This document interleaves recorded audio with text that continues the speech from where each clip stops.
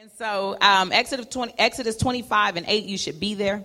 And it reads, and let them make me a sanctuary, that I may dwell among them, according to all that I show you. That is the pattern of the tabernacle and the pattern of all its furnishings, just so you shall make it.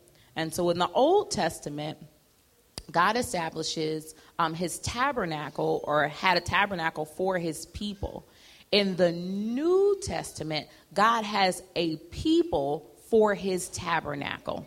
And so that's what we're looking at. In 1 Corinthians 6 and 19, it takes this idea a little bit further, and it says, do you not know that your body is a temple of the Holy Spirit who is in you? And when God gave Moses these building plans to construct this, his goal was for him to dwell among us. And when we think about that concept, it seems really simple, but how many of you know that there are people, a lot in this room, that go every single day without allowing God to dwell among them? And we're not talking about omnipresence, that he's, everywhere all the time. We are talking about his manifested presence that you can be aware of and gain the benefits of his presence. Just because he is omnipresent does not mean that you are gaining the benefits of his presence. You have to be aware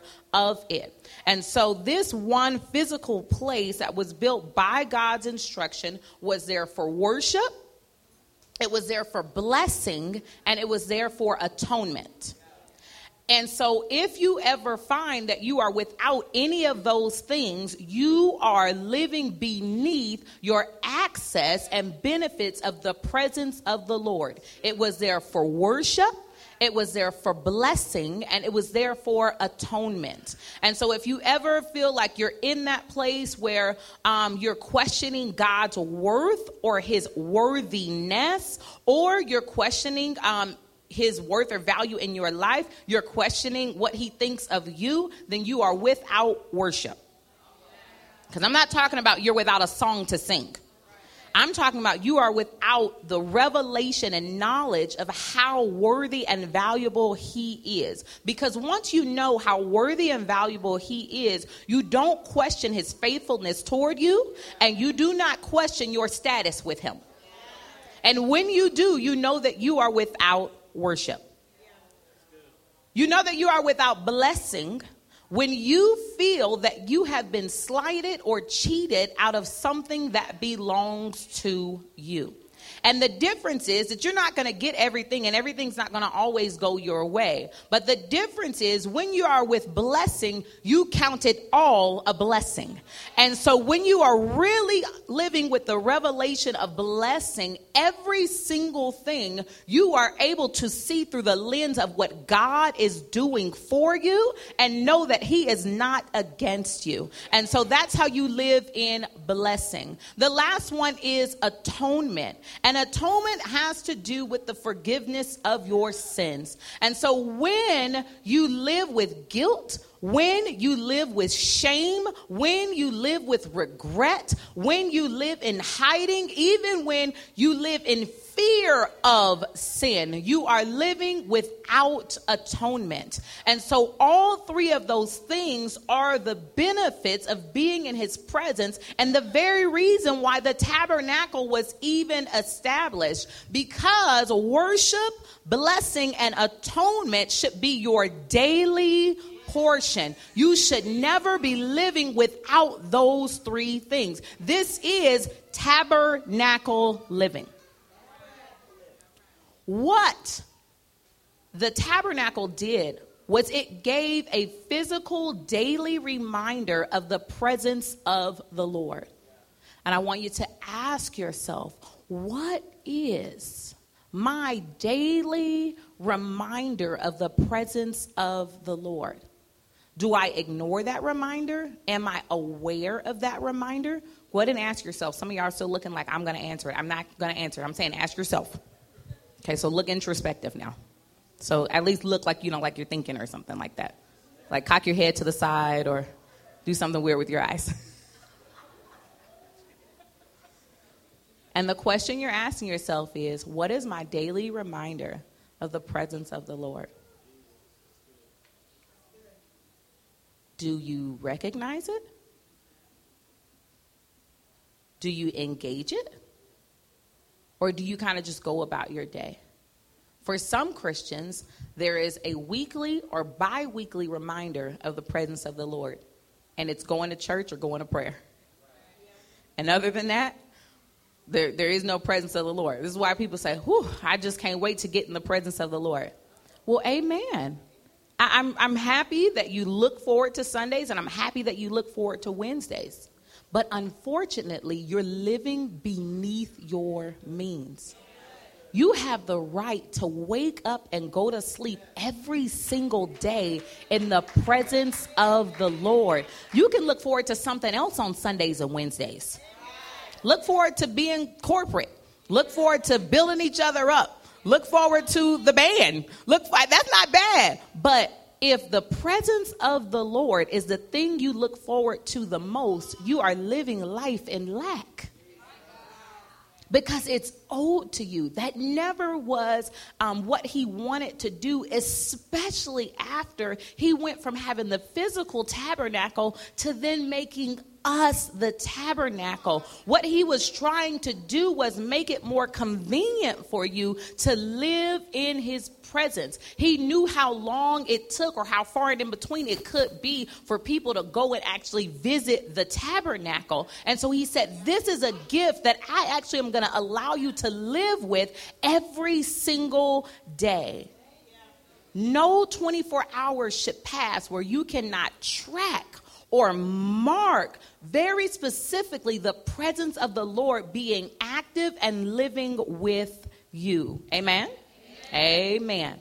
So the tabernacle has been given as a picture of who we are in Jesus Christ. And so the way that the tabernacle was designed was it was designed in 3 sections. And so when you look at the tabernacle, it has these 3 like major parts or major sections. And then within each of the major parts or sections, there are other items in that part or that section of the tabernacle. And so when we look at this, the power of the number of 3, and it appears, of course, several times in the Bible, right? Because we have the triune God, we have this 3-part mind, body, soul that we have as a body, and then we have these 3 parts of the actual of the temple or the tabernacle. And so when you look at the temple or tabernacle, there are these 3 different parts, and there's distinct sections of it. And so we look at this tabernacle, and what we start with is the outer court. Okay, and so we have the outer court here, and this is where you're looking at like the entrance curtain. You're looking out here at the outer court, and in that outer court, not too many things in the outer court, but in the outer court you have an altar. Okay, and it's not the only altar. I'll tell you about the second altar, but this altar right here, this altar was for burning sacrifice. Okay, so this one was a sacrificial altar, and this is where the atonement comes in, because remember I said it was for worship, for blessing, and atonement. So this is where atonement comes in, because they had to offer up a sacrifice. Well, what does that mean for you? Please, by all means, do not grab your neighbor's cat. Okay, don't get the cat, don't get the kitty. All right, but that sacrifice comes from what you bring into the presence of the Lord. And so this is why when we worship, when we get in his presence, not just here, remember this is every day, it should cost you something.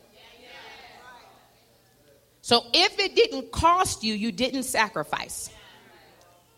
So the running joke is when I come to All Nations, I wear a Fitbit. This is what people are saying. I'm just saying, this is what people are saying out there.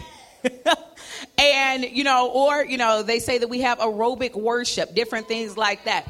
It should cost you something.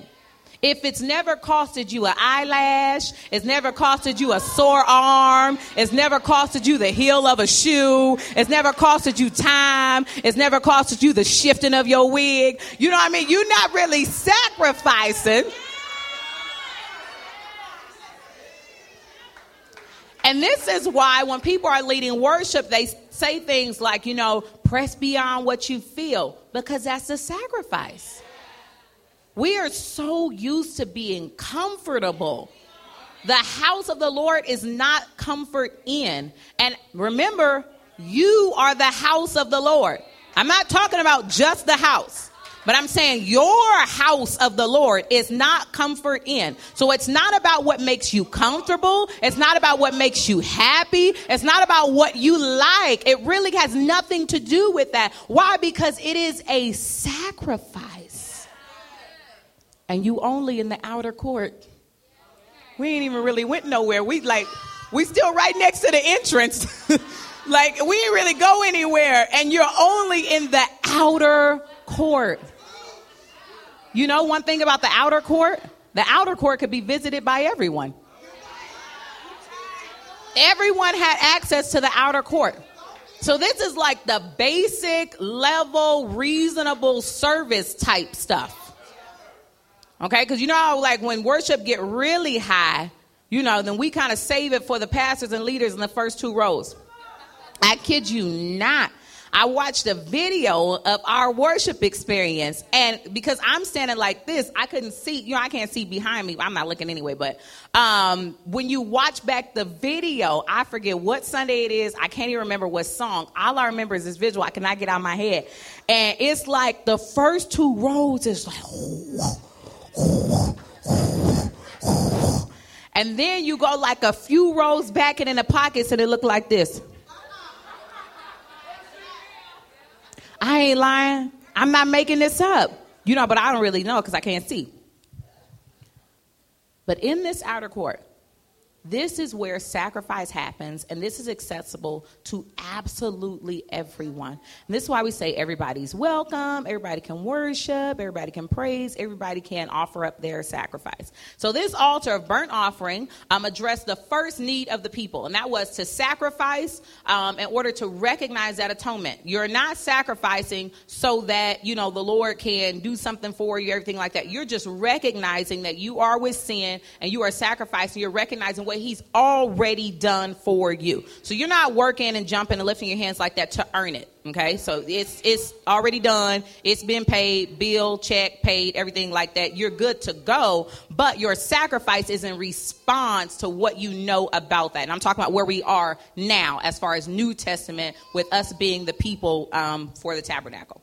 And then between the altar and the door of communion, then you have this laver. And the laver there had water. And once again, that water was representative of the cleansing of sin. And this is why you don't have to live with that guilt. You don't have to live with that shame. And I'm not saying you don't recognize it. You recognize it just fine. But then you know where to take it. We walk around with dirty dishes like we don't know where to take them. When you are in your house, you use a dish, you dirty the dish, then you know that you take the dirty dish eventually. Some of y'all keep them all kind of places first, but eventually you take the dirty dish to the sink. Why? So it can be cleansed. You don't walk around with a bag of dirty dishes and keep the dishes piling up and feel bad about the dishes and the fact that they dirty and then start thinking about what you ate and looking back at the dish. It's because it just doesn't make sense. But that's what we do with sin. We carry them around like a bag of dirty dishes. Then we keep rethinking what we did, rethinking the meal, think about the sides, think about the meat. We think about all of it when you know where to take it.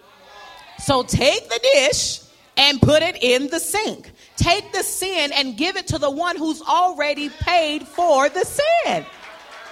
That's not even something you have to carry around. So we're talking about tabernacle living. So we're just in the outer court. Then we can get that established. Then you go into the inner court. The inner court is also known as the holy place. Okay.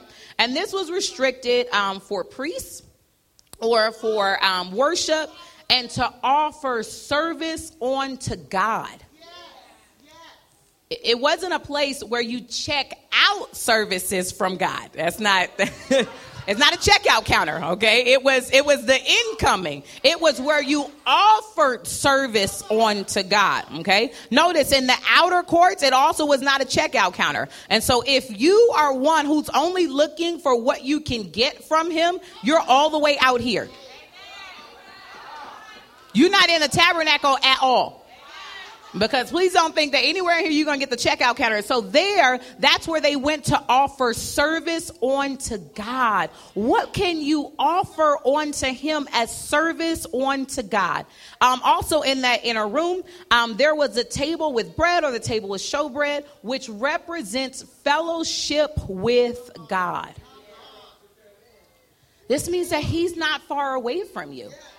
This means he actually wants to talk to you. So, like when we be in our head, like, oh, I know God doesn't even want to hear from me and different things like that. Absolutely not. Like, that's not even how he set you up. He set you up because he really wants to talk with you. He really wants to fellowship with you. He really wants to have community with you. And it doesn't really matter how you feel about you. It matters how he feels about you. You can't tell some man that he ain't feeling you. Because when he feeling you, sis, he just feeling you. You know what I mean? And can't nobody tell him, no, you ain't really feeling her. He like, no, I'm digging her. Like, for real. I'm interested. And it doesn't matter if the object of his affection is aware of it or not. It doesn't change how he feels at all. The object of his affection could be completely oblivious to it. But he still feels the way that he feels about you. But you need the revelation of how he feels about you. And when you accept that he loves your voice, when you accept that he loves to talk to you, that he misses you when you don't spend time with him, like he literally misses you. He's like, dang, where's Britt? She didn't even talk to me today. I miss her. I miss hearing her stories. I miss hearing her song. I miss hearing her declarations of my word and my promises to her. I love that time with them. And he put the table there as a representation that, you know what? I love fellowshipping with you. Then there's a candlestick there with the branches, and that speaks to the testimony of the power of Christ. There's a candlestick there with the branches. That speaks to the testimony of the power of Christ. What is the testimony of Jesus? That's your story. If you ignore your story, you devalue your story, you refuse to even recognize your story, you are robbing the testimony of Jesus. You don't even have the right to keep your story to yourself. That's not even your testimony. It's the testimony of Jesus. And it exists to set the captives free. Say it loud and spare not. It's his testimony of what he's done for you, what he's done through you, and what he can do through anyone who is willing to acknowledge who he is and the power that he has. People are out there and they don't even know the power of what God can do. People wake up every day in hopelessness because you think that your testimony is yours to hide, because you've limited your testimony to how embarrassed you'll be, how selfish of you. This has nothing to do with your embarrassment. This has nothing to do with your reputation. Your testimony will save generations and the embarrassment will fall away. People can't even remember stuff that long. Some of your testimony will be talked about a couple months, maybe a couple weeks, maybe a couple months. People forget all about it. But if someone gets set free by your testimony, that could save an entire family of people that you'll never even know the name of. You're worried about who knows your name, but there will be people who come into the knowledge of Christ that you will never know their name. And that's the power. That's the power. But we don't recognize the power. We make it about ourselves. Then there's a golden altar. of with incense, speaking of acceptable prayer in the name of Christ. So this is where the other altar is. But notice the difference. So the one outside, well, the one in the outer court was for sacrificial offerings. This one was for incense or for sweet smelling sacrifice. And so this one, and the Bible said, I didn't say it because you guys think that all the prayers are acceptable. But I know about the Bible that if it says acceptable prayer, then that means there's unacceptable prayer. I'm not making this up. I'm not trying to down your prayers or anything like that. This is what the Bible says. I have a responsibility. I just got to teach what the Bible says. Okay? So don't be mad at me. Be mad. Well, don't be mad at God either. But this is the altar for acceptable prayer. Well, because I know we I grew up in church. And we used to say things like, whoo, that sister so-and-so, she can pray. Okay. I have a fundamental problem with that statement. Everyone can pray, guys. So just because sister so-and-so moves you in your emotions and you get the chilly willies when she prays, does not mean that the next person cannot pray.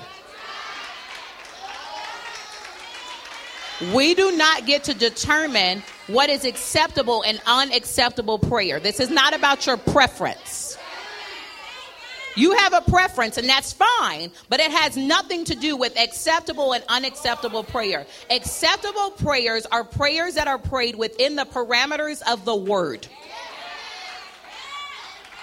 So the difference is that sometimes we pray things that are outside of the parameters of the word. I don't care if somebody gets up here in the voice of a mouse. If they declare the word of the Lord, then they can pray.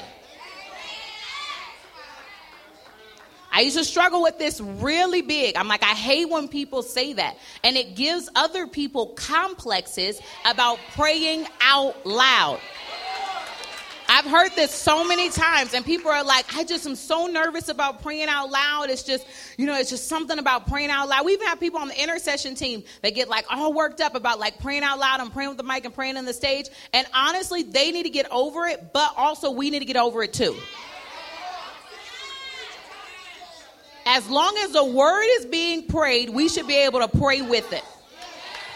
And that's what happens in the holy place. Is an altar of acceptable prayer. So you have to bring the word in order to even have an acceptable prayer. If you don't have the word, you can't even go in the holy place because you are not exhibiting the signs of a priest. This is where the priests went. And this is where the priests went because it was assumed that they were learned people of the word.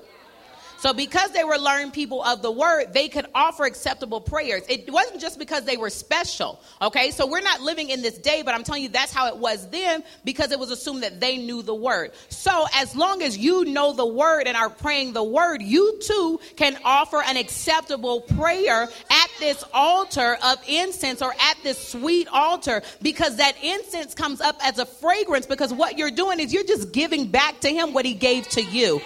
And so it's like there's something about a familiar prayer. And he's like, I know those words. I know those declarations. I know those promises. Wait a minute. That's my child. That's my daughter. That's my son. And they're giving back to me what I gave to them. And it is acceptable in my sight.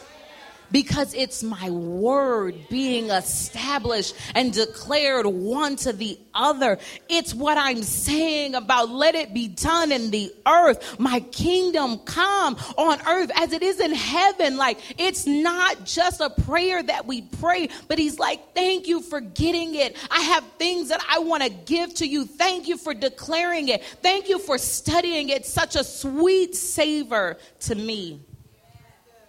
And then there's the Holy of Holies, who is off limits to absolutely everyone except for the high priest. And of course, we know later in the scripture, Jesus Christ is referred to as that high priest. And he is our high priest.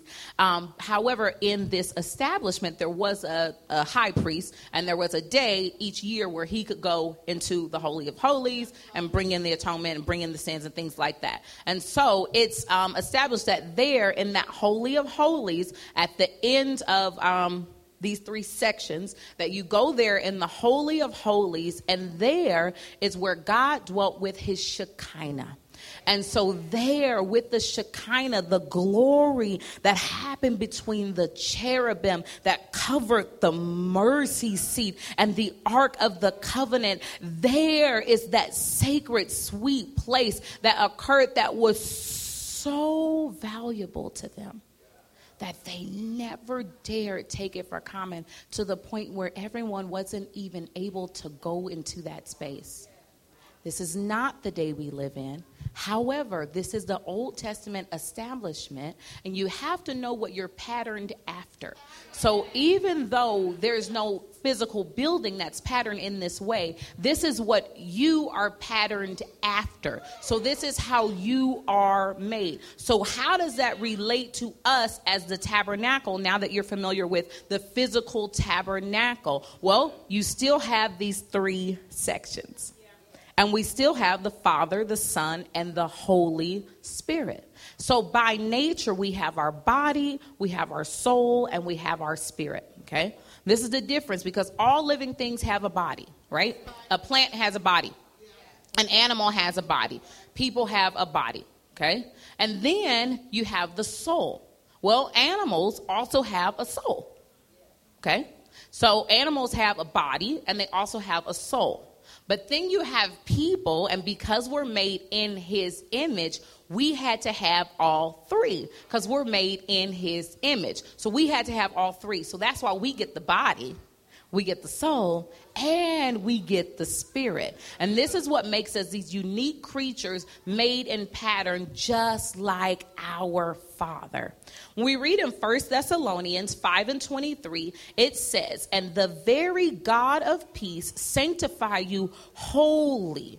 And I pray, God, our whole spirit and soul and body be preserved blameless unto the coming of the Lord Jesus Christ." And so, borrowing from the imagery that we see here with the tabernacle, it could be said that we as Christians are the house that has these same three rooms: the body, the soul, and the spirit. And so God created us to know three different worlds. He created us to know this outer world, this outer body. And so this represents our outer court. This is the body and how we interact with the physical world. So you should be aware of the body. You have to take care of the body, and you have to also watch how you interact with the outside physical world. When you borrow from the imagery of the tabernacle, that door or the entry to the tent of meeting had to remain closed, okay? And so that was the key. You couldn't leave any doors open. The door had to remain closed. This is the same thing that goes for our body and how we interact with the physical world. You can't leave any doors open to your body or your physical world. Your private areas is a door to your body. You have to leave that area closed only for the time of entry that has been designated by God. Otherwise, you get things inside of the outer courts that do not belong in the outer courts. And when the outer courts gets tarnished or tainted, they literally had to demolish it and start all over again. And this is why people find themselves in this place and they say, I just feel like I'm at rock bottom. I just feel like I haven't made any progress, because your doors are open. So you're cleaning house and you're setting the altar and you're doing the sacrifice and you're doing these different things and you're putting it in place, but it's counterproductive because you have too many doors open. So your doors are open to gossip. Your doors are open to word curses. A word curse is anything that comes against the word and nature of God. So I know it doesn't sound like a curse, but if it comes against the word and nature of God, it's a word curse. And so if your doors to your life are open to those things, then you'll never get your outer court in order. And so the outer court is a symbol of our body and how we relate to the physical world. Sometimes we visit and minister at other churches, and sometimes I used to get just like so irritated, and I'm like, oh my God, Lord Jesus, this is terrible. Worship is awful. What are they doing in here? Oh my goodness. Like they need to just come over, close their church, and come with our church. I mean, just like all kind of stuff, just really awful and judgmental. And then I realized God's like, well, since you spend so much time with me, because you think you're so advanced in the spirit, why didn't you take me with you to the church?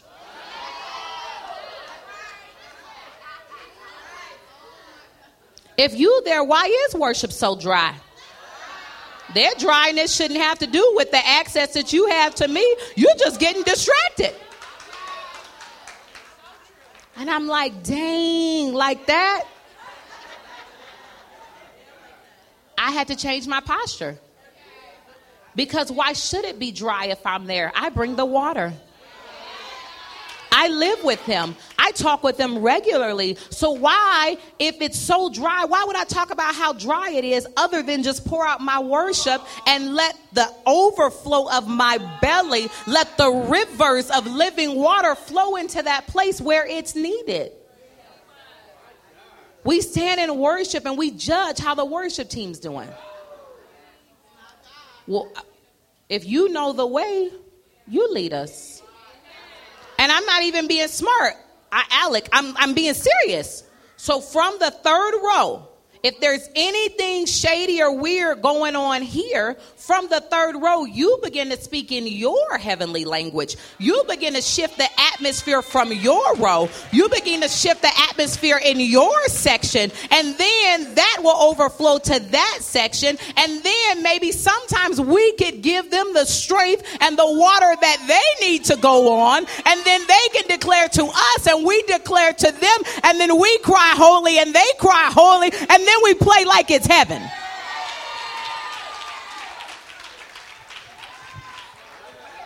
Because you are not meant to look for somebody else to lead you in his presence.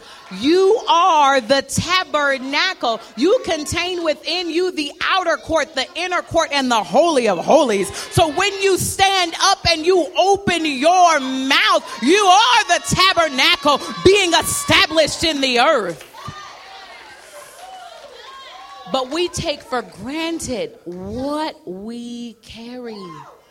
That is why you have to be careful with this body. In holiness, they had rules, lengths of skirts and stuff like that. You see this skirt? You see my hand? You see this skirt past my hand?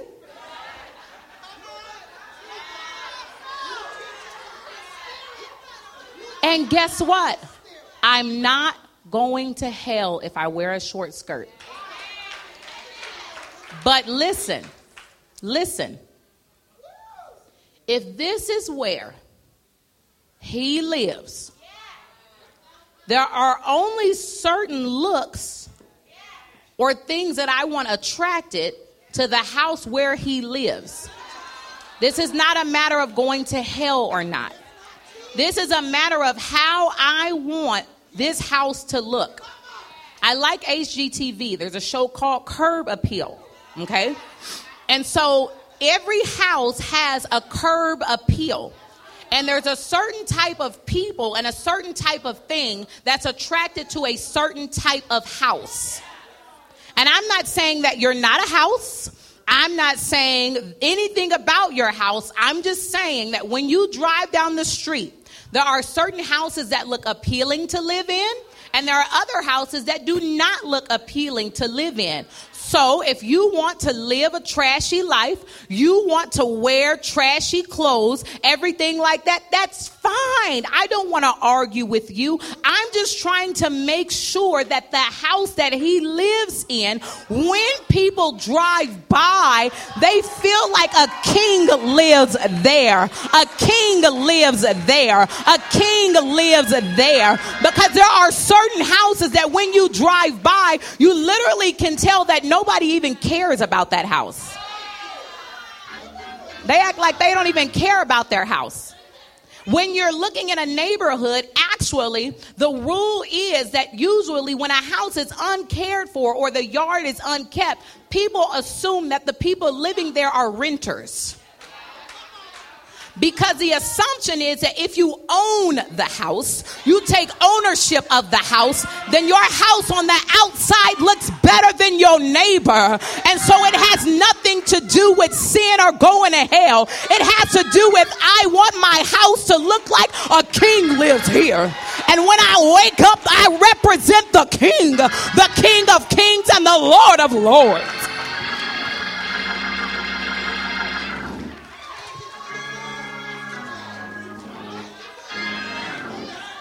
And that's how I take care of my body. And then I have an inner court, which is my soul. And I have to take care of my soul. And the Bible indicates that the soul consists of our mind, our intellect, and our will. And so when we look at these three parts of the soul is centered in this mind, this intellect, what you know. I say, church people, actually we're changing this. We are changing this declaration. We are changing this declaration. We are changing this declaration. But to the world, the church people seem like the most ignorant people. This is why people from other religions seek us out to argue with us. It is a conversation that they laugh about in their places of worship. They laugh about how much we don't know our Bible. They laugh about how stupid we sound when we misinterpret scriptures. They laugh at how crazy we look when we say stuff and misquote stuff and put the wrong scriptures together. And it's not about being legalistic. It's about you taking care of your soul, and it has to do with your mind and your intellect. You have to be one that is studied in the word. That is part of soul care. If you do not work on studying the Bible, you are literally not taking care of your soul. It is your mind and your intellect. If you refuse to read, then you are shrinking your mind and your intellect. And so you are not properly caring for your soul. The soul is the center of the emotions. You have to manage your emotions. When we live with offense, not only can others not be won, but we can't even be won ourselves. But we have ill-managed emotions. And then we go and we argue over stuff like church hurt. And we argue over what minister and pastors did to us. You are not properly managing your emotions. I am not saying that nothing happened to you. I'm just saying manage it. Because what exactly is a testimony of Jesus that you are trying to communicate that we are his body and we can't have a conversation and we cannot grow together and become better together? What exactly are you trying to communicate when you blare and air dirty laundry that you refuse to even put your hands on and wash? If you're not willing to pick up the dirty drawers off the floor and wash them yourself, then you don't get to air out dirty drawers. So you don't put dirty drawers out there in the street if you're not willing to pick them up and wash them. I'm sick of people posting and I'm sick of people saying about what's going wrong with the church, then fix it.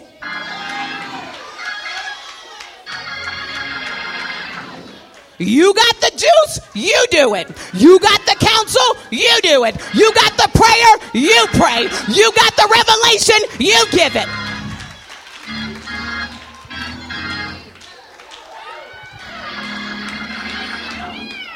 But we have allowed people to rule with their emotions. People are far from Christ because you got emotional.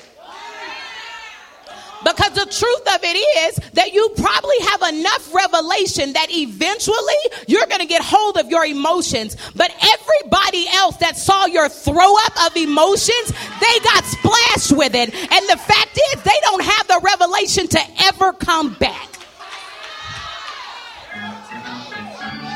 And you just cost them their soul. because you couldn't grab a hold of your emotions. The soul is the center of the wheel. Everything that was in that holy place, that center section right there, everything that was in that holy place, it had to be actively done. Because remember, that's where you had the power of the testimony. That's where you had the showbread. Like, this stuff is not going to come easy. That fellowship that we were talking about, that power of your testimony that we were talking about, that sacrifice, not the first altar, but the second altar with the incense of sacrifice. None of this stuff will come without active will. You have to have active will. This is your soul, the seat of your mind, your emotions, your will, your intellect. This is where those things are. And it takes work.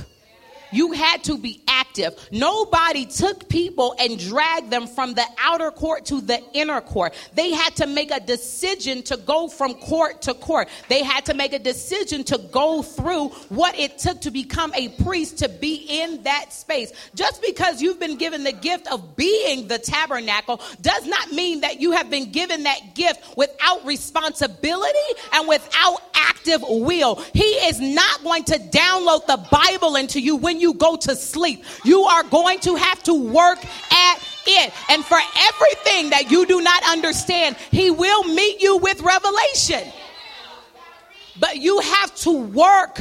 He doesn't have anything to work with if you refuse to read your Bible and simply learn it. Start reciting scriptures even when you don't know what they mean. Just recite the scripture. Find out what the address is and declare it exactly how it is. He will give you revelation. But they had to go in the court in order to meet him. That last part, when we're pulling on the imagery of the tabernacle to look at our body and ourself as the tabernacle is the Holy of Holies. And this is a symbol of our spirit and how we relate to the spiritual world. Some of us think we are so deep.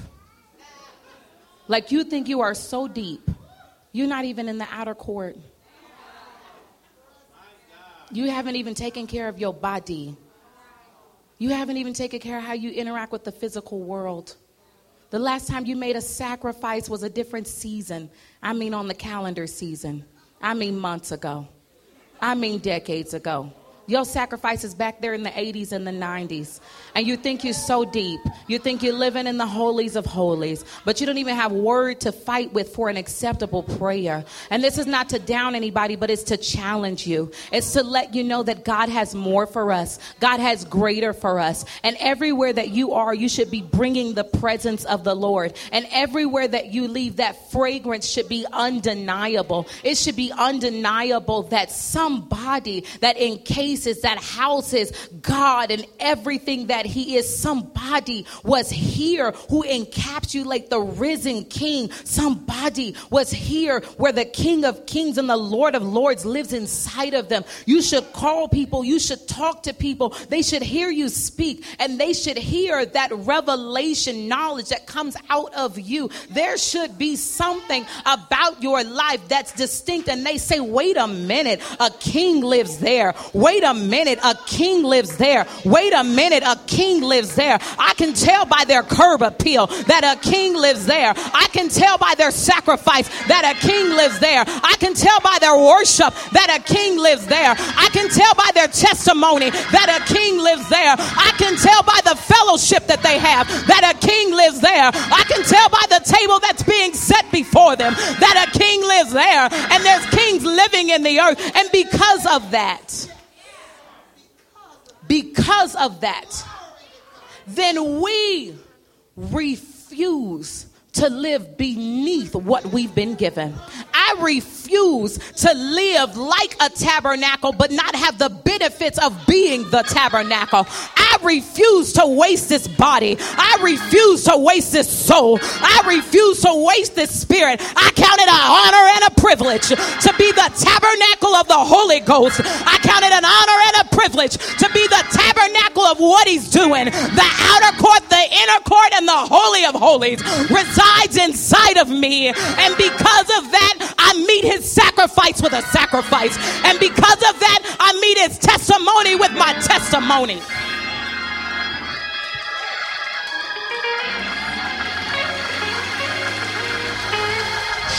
Jesus.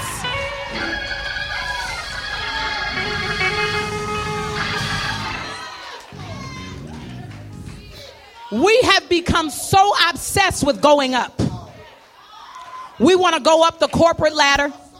We want to go up the social ladder. We even want to go up the church ladder. But we've been so concerned with going up that we can't even go in. We just want to go up, but we can't go in. We want to go up, but we can't go in. God is calling us to be a people that can go in and stay in. The entire concept of the meetup is this idea that there's a meeting that is waiting for you. There's a meeting that has collided. There's a meeting, and you are that meetup. You are where these worlds collide. To understand the power of the presence of God, to understand that how you are formed and fashioned is after the very presence of God. Not only do we need the presence of God, but I plan to apply the presence of God. And so we don't have to walk around like dry people. We don't have to walk around with our heads hung down. I don't have to walk around in sorrow and sullenness and depression, because I am the tabernacle.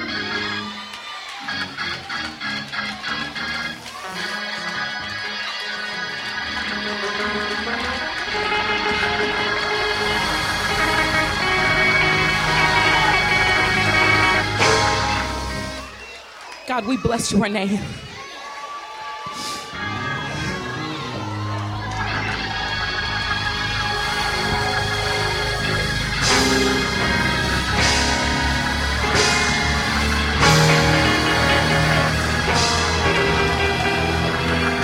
God, we are so grateful. God, we are so grateful for what you've done in us. God, we are so grateful for what you called us to. God, we are so grateful for giving us this honor to carry your spirit and to carry your body. And so we worship you. We adore you. We give you the sacrifice of worship.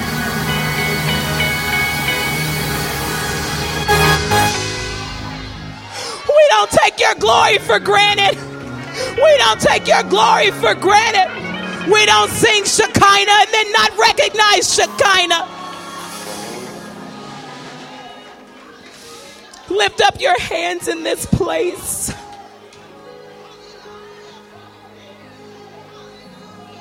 Jesus. Come on, tabernacle. Come on, meeting place. Come on, outer courts. Give them your sacrifice. Come on and let them wash your sins. Come on, inner court, let your testimony rise. Come on and let the power of God be displayed. Come on and declare back his word to him. You are marvelous. You are deliverer. You are Abba. Come on and let his words go up to him like a sweet smelling sacrifice. Come on, inner court.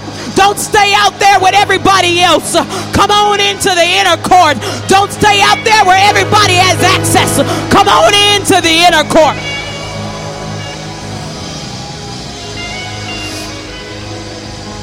We bless your name. We declare that you are God, and God alone. You are holy. We worship you. We put how we feel aside. We put how we feel aside.